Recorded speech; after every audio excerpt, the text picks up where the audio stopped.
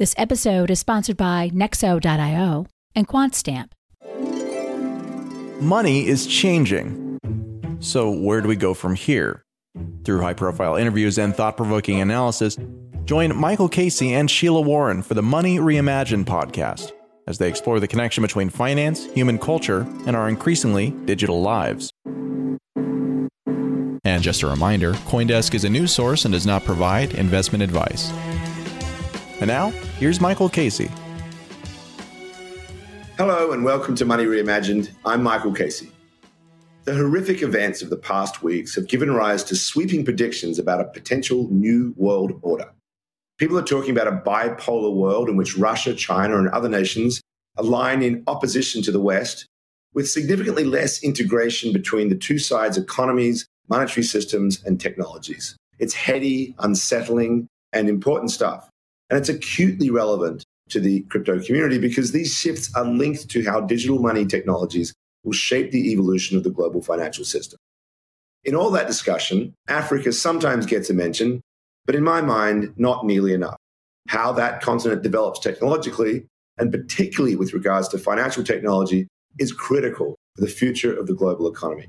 Africa is home to 1.3 billion people, or about 16% of the world's population. But this is critical. With 70% of them under the age of 30, it is the youngest continent. And as such, it is expected to grow to 2.5 billion people by 2050, which will rocket its share of the total to 25%.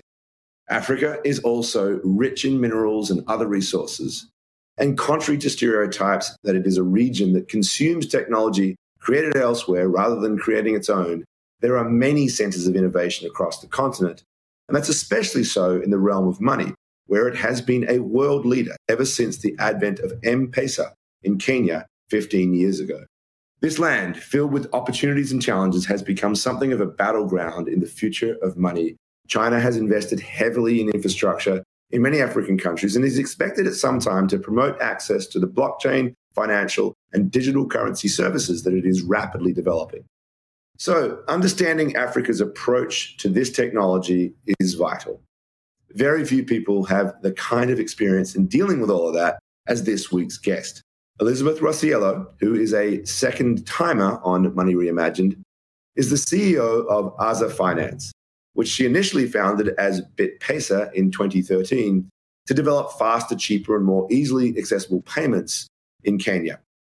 This week, Aza announced a major partnership with exchange powerhouse FTX to build continent-wide infrastructure, education programs, and crypto exchange and payment rail solutions that will help to accelerate Africa's integration into the rapidly emerging Web3 economy.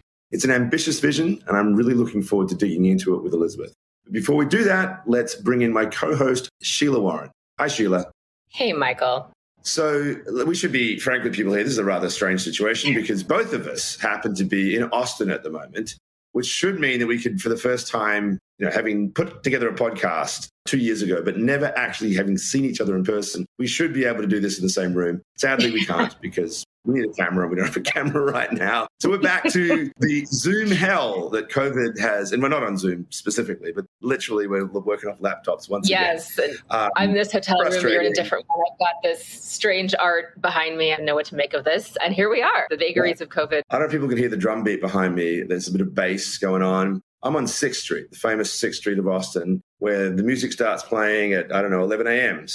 But I think we've done a reasonable job of muffling it out. And it is just a nice touch to be here, South by Southwest. And it's been fun. Certainly more mundane concerns that we're going to be focusing on this week when we talk about really the global financial order. And as you well know, I've been saying for a very long time that I think it's a matter of time before we see not just the rise of Africa, but the tussle over Africa that we're going to see between the Chinese influence and the United States particularly. And I do think Africa is poised to be a battleground for these two different approaches to digital currency and seemingly different approaches even to crypto. So we're very interested to hear from Elizabeth about her thoughts on the global positioning around all of this and what's happening in Africa right now.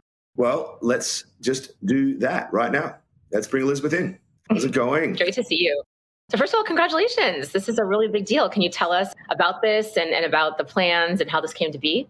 Sure. Well, you guys have known how much the team has been building across the continent for 9 years, first as Vetpesa, then as a finance. We've grown from east to west, south to north, up to Europe and over to the Mideast. And we've been beating the drum about the future of finance and the future of digital finance growing out of this African continent, which is just this hotbed of innovation and population growth and digitally native young population.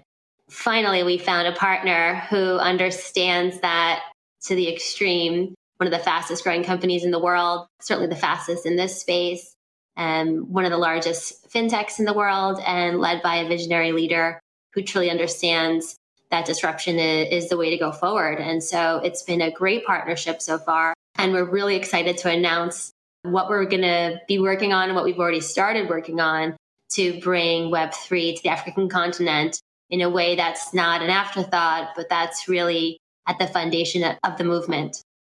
You know, I was struck, Elizabeth, by the multifaceted aspect of this partnership. I mean, you're not just providing exchange facilities, but you're looking at a whole host of other infrastructure solutions and even education. Yeah, maybe just talk a little bit to that, how all these pieces come together as this sort of big Web3 goal being part of it.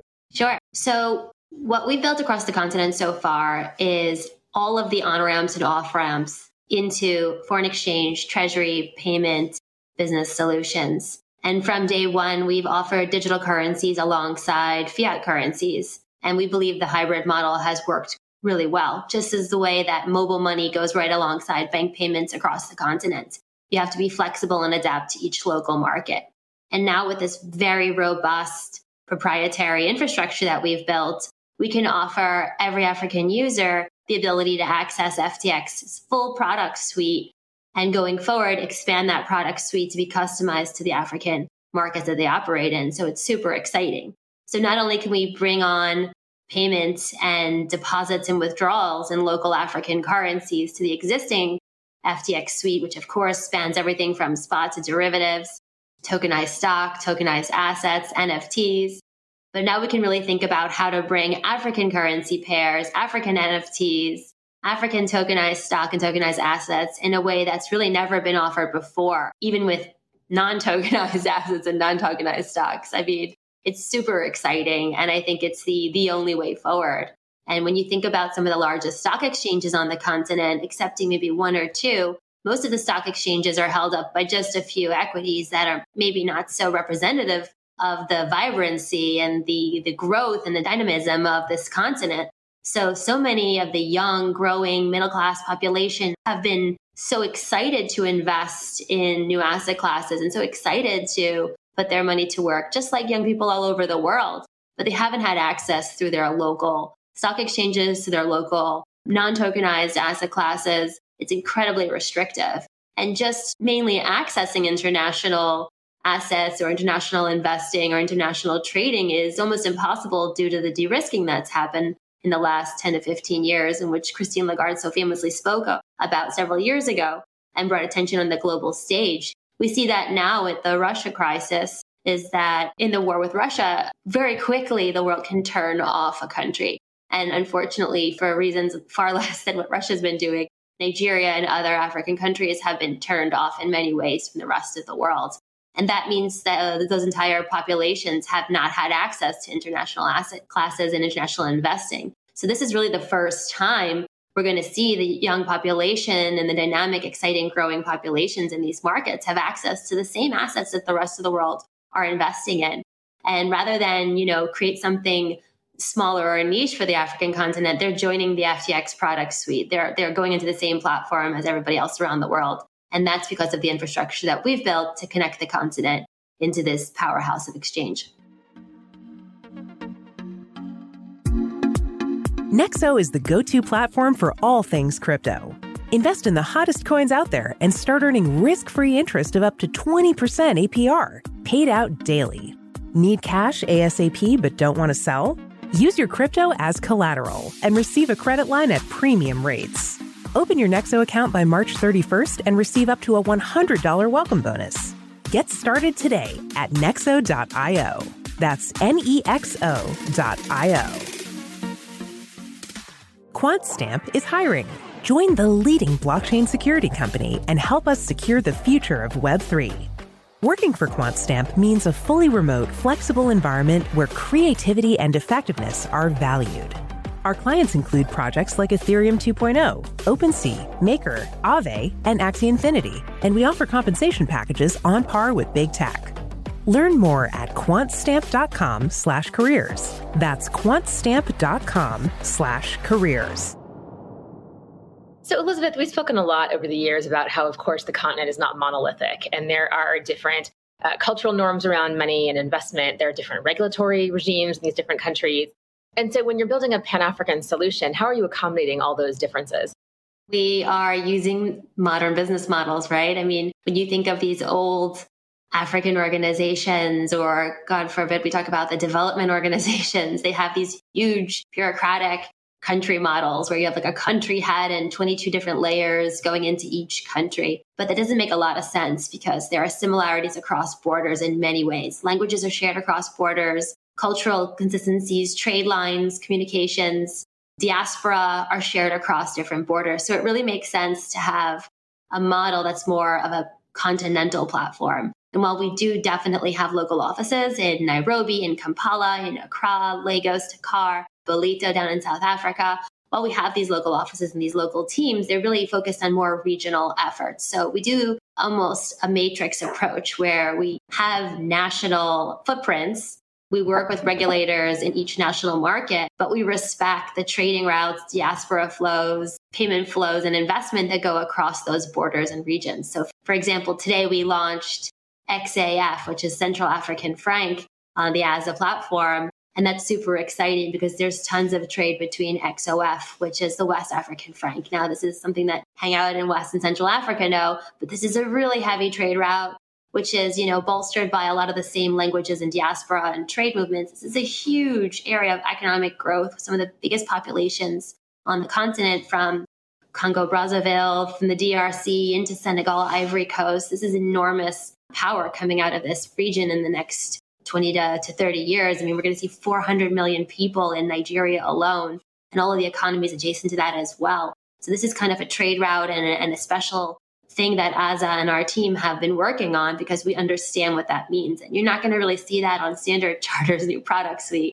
or Citibank's product suite coming forward. We've brought to the table. We really examine what's happening on the continent and we build infrastructure that meets those needs. So we're bringing to FTX all of the growth, all of the flows that are not being addressed or serviced by the other major brands. I know you've been in consultation with a lot of folks to these different countries and who think about the exclusion that has been seen on the continent from a lot of traditional services, which you note. There's also a lot of talk about how Africa is really the site of the new colonialism, which mirrors the old colonialism from the standpoint of there's a lot of investment from foreign countries going into Africa all over the continent, right? Particularly located in certain jurisdictions. I mean, for sure, and we can tease that out as to why that might be. But nevertheless, there's a tremendous amount of Chinese investment over the past decade, even predating that the previous decade.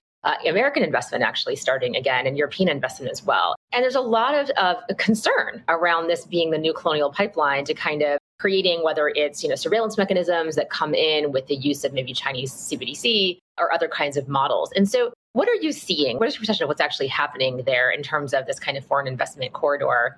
And is there anything you're addressing in your product build? I'm just smiling because my head of marketing told me to stop ranting about colonialism and neocolonialism on these things. Yeah, but you just asked me, so I have no chance. I have no choice. I have no choice. Let's do it. My favorite topic. Well, you are completely right. And it is like super gross. And there's a lot of things happening. But let's split the continent and the world right now into two. Traditional finance and the future of finance, the old ways, the new ways. I mean, we have a lot of government and multilateral partnerships with what we would call neo-colonial governments and sovereign powers who are investing and making these agreements at a very high level. But then we have the informal economy, which is not so informal. The informal exchange rates are the real exchange rates in some of these markets, like in Nigeria. So yes, at the very senior sovereign governmental level, you're seeing these investments and these partnerships between China, the United States, Turkey, Lebanon, lots of very powerful, what I would call government and old economy players are still doing these partnerships. And then you have the hundreds of million people under the age of 40 that are just so excited to do something different and do something new. And they're trading and they're building completely outside those structures. So they are not engaging in the same ways of business and relationships and agreements that we see at the top level. And what's super exciting there is that's the landscape that's up for grab by companies that are interested in working in a much more equitable, fair, and engaging way. And I think, yes, we can let those governments keep on making these deals that don't service their citizens, or maybe sometimes they do, but in different ways. But we can also be really excited about the way that the citizens and the users of these countries can access this technology and access companies around the world that share their values. So I think right now, what access to the new economy and Web3 does is it gives choice to a lot of users in these markets that might not agree with what's happening elsewhere. And I would say that, there's a lot of young government members now, there's a lot of change in government happening, a lot of really cool regulation that's coming out across the continent. I mean, we're seeing white papers, committees on digital currencies, on alternative investing. Every other day, we're seeing reversals of policy. So I think, these things are existing in parallel. And that's really exciting because the way to stop those kind of colonial controlling monopoly economies from developing, and that's my second favorite topic, is the monopolies that have co-opted a lot of the economies on this continent, specifically with the telcos. That's no longer the model that can be followed if users are able to access any company's services around the world. And that's super exciting. And that's what we've kept building, to be that bridge to bring users from the African continent onto any platform they choose. And for those platforms to build for these users and to know that they exist and they can be accessed and they're ready and able to trade like anybody else. I am going to ask something that maybe your marketing director is also going to say, oh my God, why can't we just get on message? But we started out, as I did a big monologue, talking about this big geopolitical moment and Africa's place in it, which of course there are politically sensitive issues here. But it strikes me that part of this is Africa is piece of this, what this future looks like. I don't necessarily see it as a battle between West and East. I see it as a battle between open systems and closed systems. And we can put country labels on that if we want to. But at the end of the day, that's the biggest challenge here. So I wonder whether you can speak to that, how important, the kind of platforms, the open structures that you want to build into these places, how that matters for Africa and its own capacity to be a contributor to global innovation, other than a client of a colonial power or some sort of external system. Because even if we think about it as nation states, there's a real strong parallel with the way we design our technological structures as well. So that's a great question. And I think, Michael, it follows the flow of capital and investment in, economic stimulation and in innovation. A lot of investors, a lot of, attention, a lot of spotlight, a lot of highly educated population who wants to build companies was going elsewhere. And even a lot of the really bright young African developers were traveling and working abroad. And what we've seen in the last 10 to 15 years is the reversal of that. We've seen a lot of Nigerian startups just killing it. We've seen South African companies dominate. We've seen Ghanaian, we've seen Uganda and Kenyan. Even Egyptian now is taking over the venture space. So we're finally coming to the place where these companies can connect and have that change that we weren't seeing before. I mean, I think, when I first moved to Kenya in 2009, there was still this narrative that we were waiting to be included. And, why are we cut off? And then I always give the anecdote of the Nigerian domestic payment system, which is one of the best on the African continent, because it was cut off from the rest of the world. So they developed their own credit card and switch system that had to work. And so, it worked awesome. And so, it was way better than what we still have in the United States, to be honest. And that's why there's so many Nigerian fintechs based around that system. So I think, there's two narratives. It's like, are we waiting for Africa to be included, or too late? We're building for ourselves and, not just immigrants like me or foreigners like me who come onto the African continent because we're so excited by the energy and the opportunity, but so many Africans themselves who are just building these startups everywhere. And it's been inspiring to see that. And, I'm humbled to just join in this incredible movement across the continent that's been happening in the last 10 and 15 years, starting with M-Pesa, some before, but mainly around that first mobile money movement.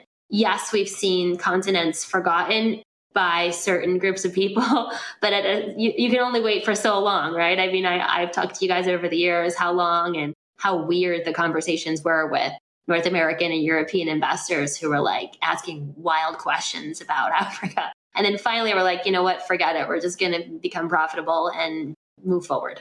And so that's what happened. And then people came to us to ask to join in the party.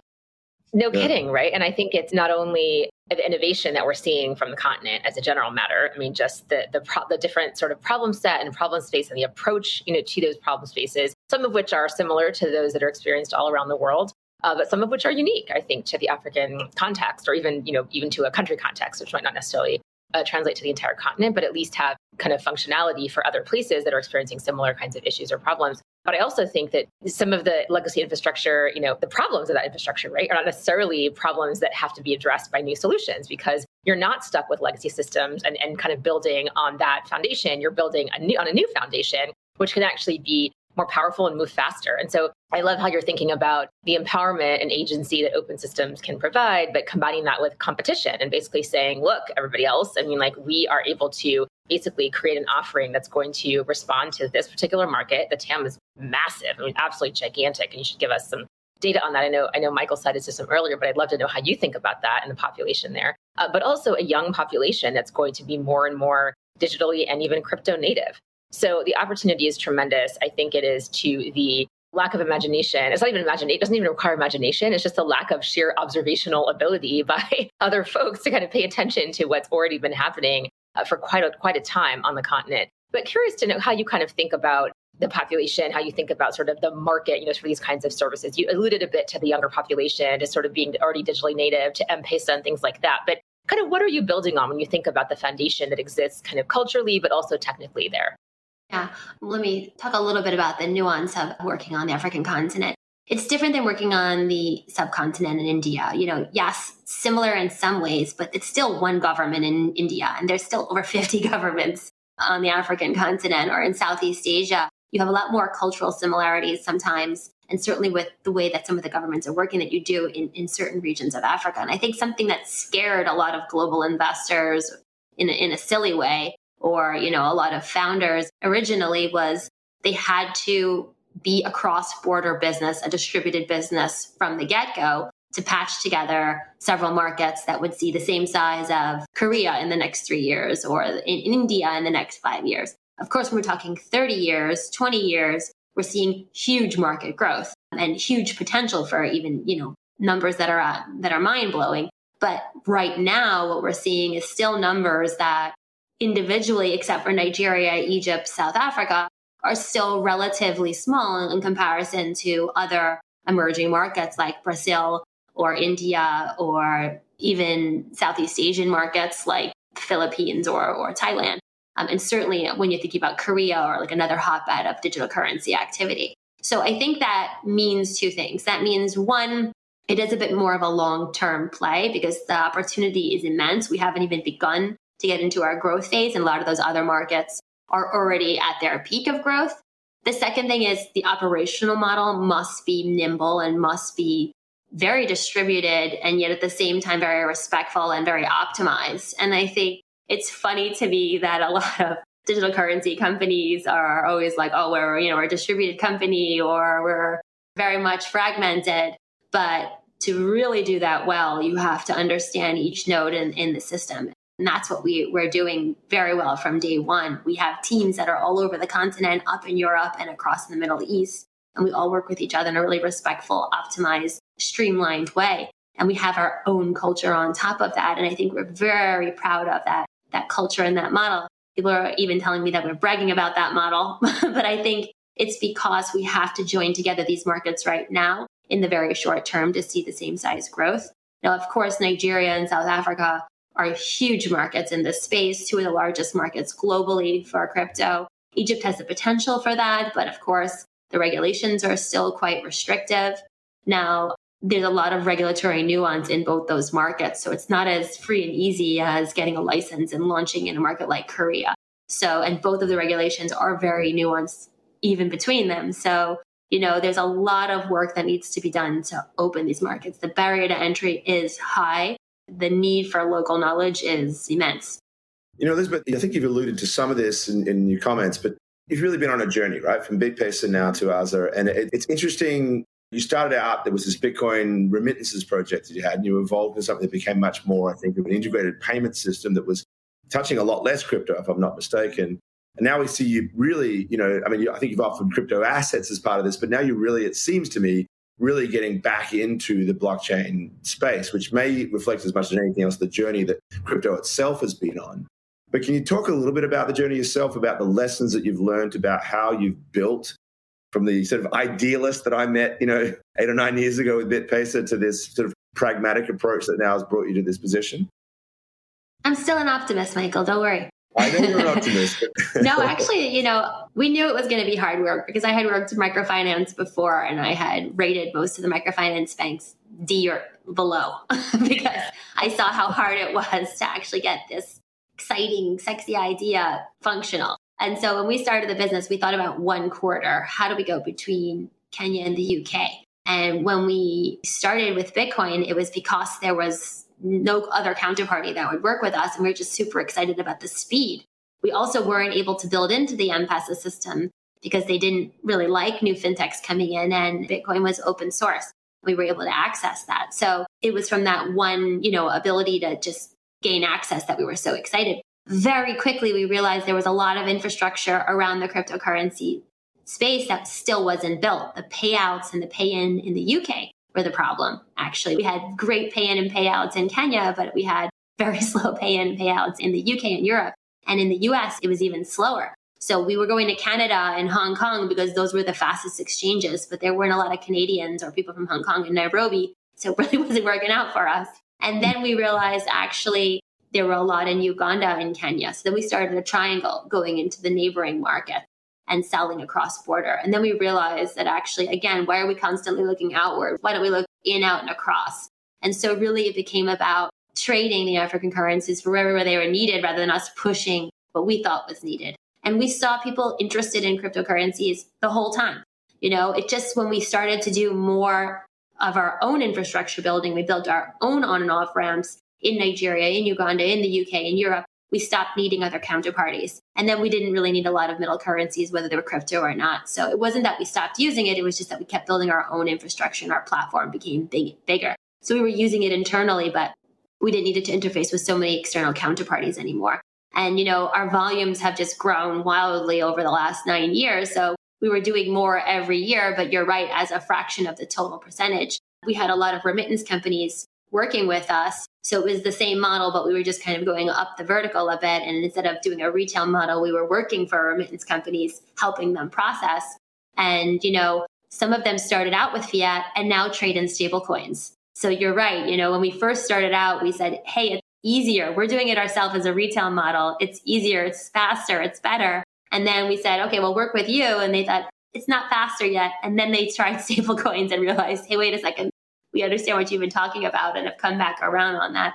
And with FTX, they really have the capacity to launch products with liquidity that's sourced globally. So that means they're allowed to launch a product that customers all over the world are buying and selling. That means better pricing, better speed, more access. That's something that only an exchange of that size can offer. So it's super exciting for us to connect the African users to that kind of exchange. And that's what we've been really good at the whole time, which is bringing people on and into the space. And whether we're bringing them on into the space to work with remittance companies or corporates or one of the largest platforms in the world, it's the same core business for us. So Elizabeth, I'm here at South by in Austin, and I just did a panel on basically cashless surveillance and de-risking came up as a major topic. And so I want to just talk about that a bit, because of course we think a lot about the Bank Secrecy Act. We talked about it on the show. I think when we had you on in the previous episode, we talked about that a bit and how that's really affected correspondent banking relationships and the ability to move money in and out of the continent, and not just the continent, but other kinds of places, the Caribbean, the islands, like certain ASEAN countries, others as well. How are you thinking about those relationships, or what are you seeing, first of all, on the continent as a general matter? Are you seeing that there is appetite and banks understand this? I know you're obviously oppositional to those banks in many ways by building new opportunities, but are you seeing that continuing to be the case? Are you seeing it get worse? Has there been anything around this whole situation with Russia and new sanctions and all of that that's been relevant to the work that you're doing? Or how are you seeing some of these kinds of concerns play out? Yeah. Well, the scarcity of correspondent bank relationships has been a problem forever on the continent. It's always seems worse, but I guess it was never better. And there's less and less.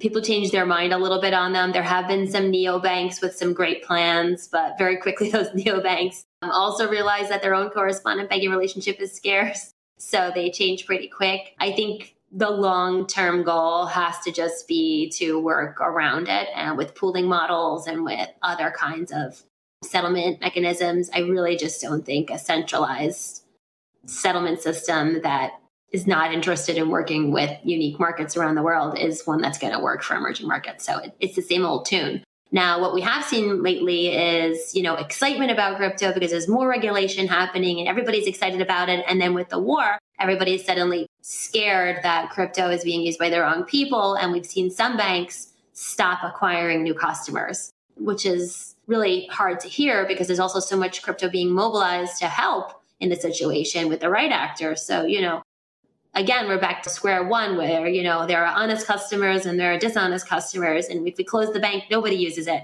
So how do we get around that? And I think we have to be smarter about how we identify which channels should stay open and which shouldn't.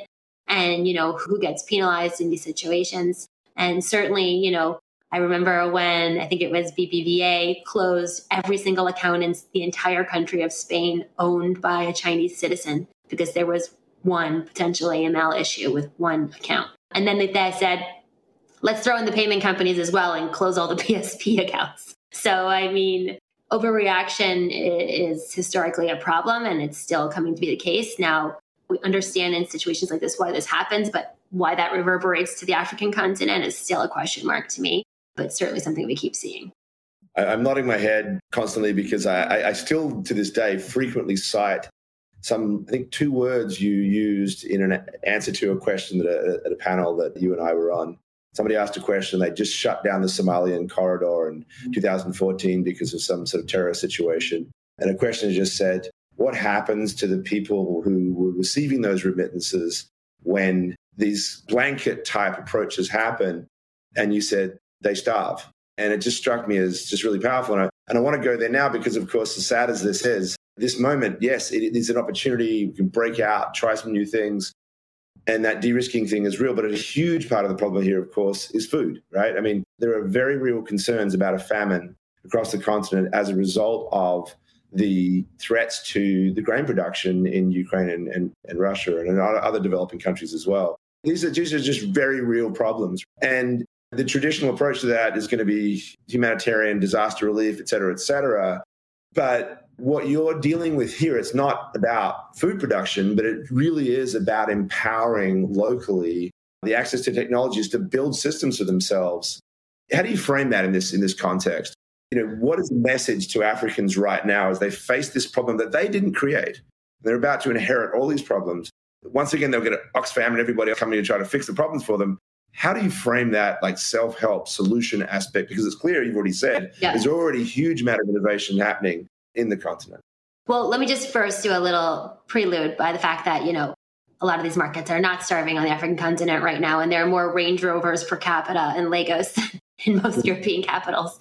So let me just say that. But why don't we use Afghanistan as a case study since it already happened and we saw what went down. When they shut down the banking system, there was no access to funds. And everybody was calling me saying, hey, how do we use your model to work there? And we said, well, you need local brokers who have access and you need a whole local community of liquidity of people being able to buy and sell and hand that out.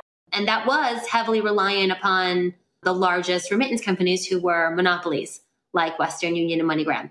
And so when Western Union and MoneyGram cut out all the competition and, the government sponsors that and the development agencies sponsor that, and they get shut down, everybody starves, right? And then they slowly let them open and they are working with that one monopoly. Now let's take a turn and look what's happening in a place like Senegal, where you had a very strong local monopoly. It broke down, and now you have 4 to 5 new entrants coming into the market who are offering local digital services, local mobile money. It's now super easy in Dakar to, buy, sell, trade deposit withdraw on local digital solutions, whether it's mobile money or it's cash to mobile. That to me is the hedge against being de-risked by an international corporation or, one of the large monopolies going offline. Again, what I talked about before about these kind of bifurcation of the economy where you have the traditional old way that's heavily on the same 2 or 3 banks and maybe MoneyGram or Western Union.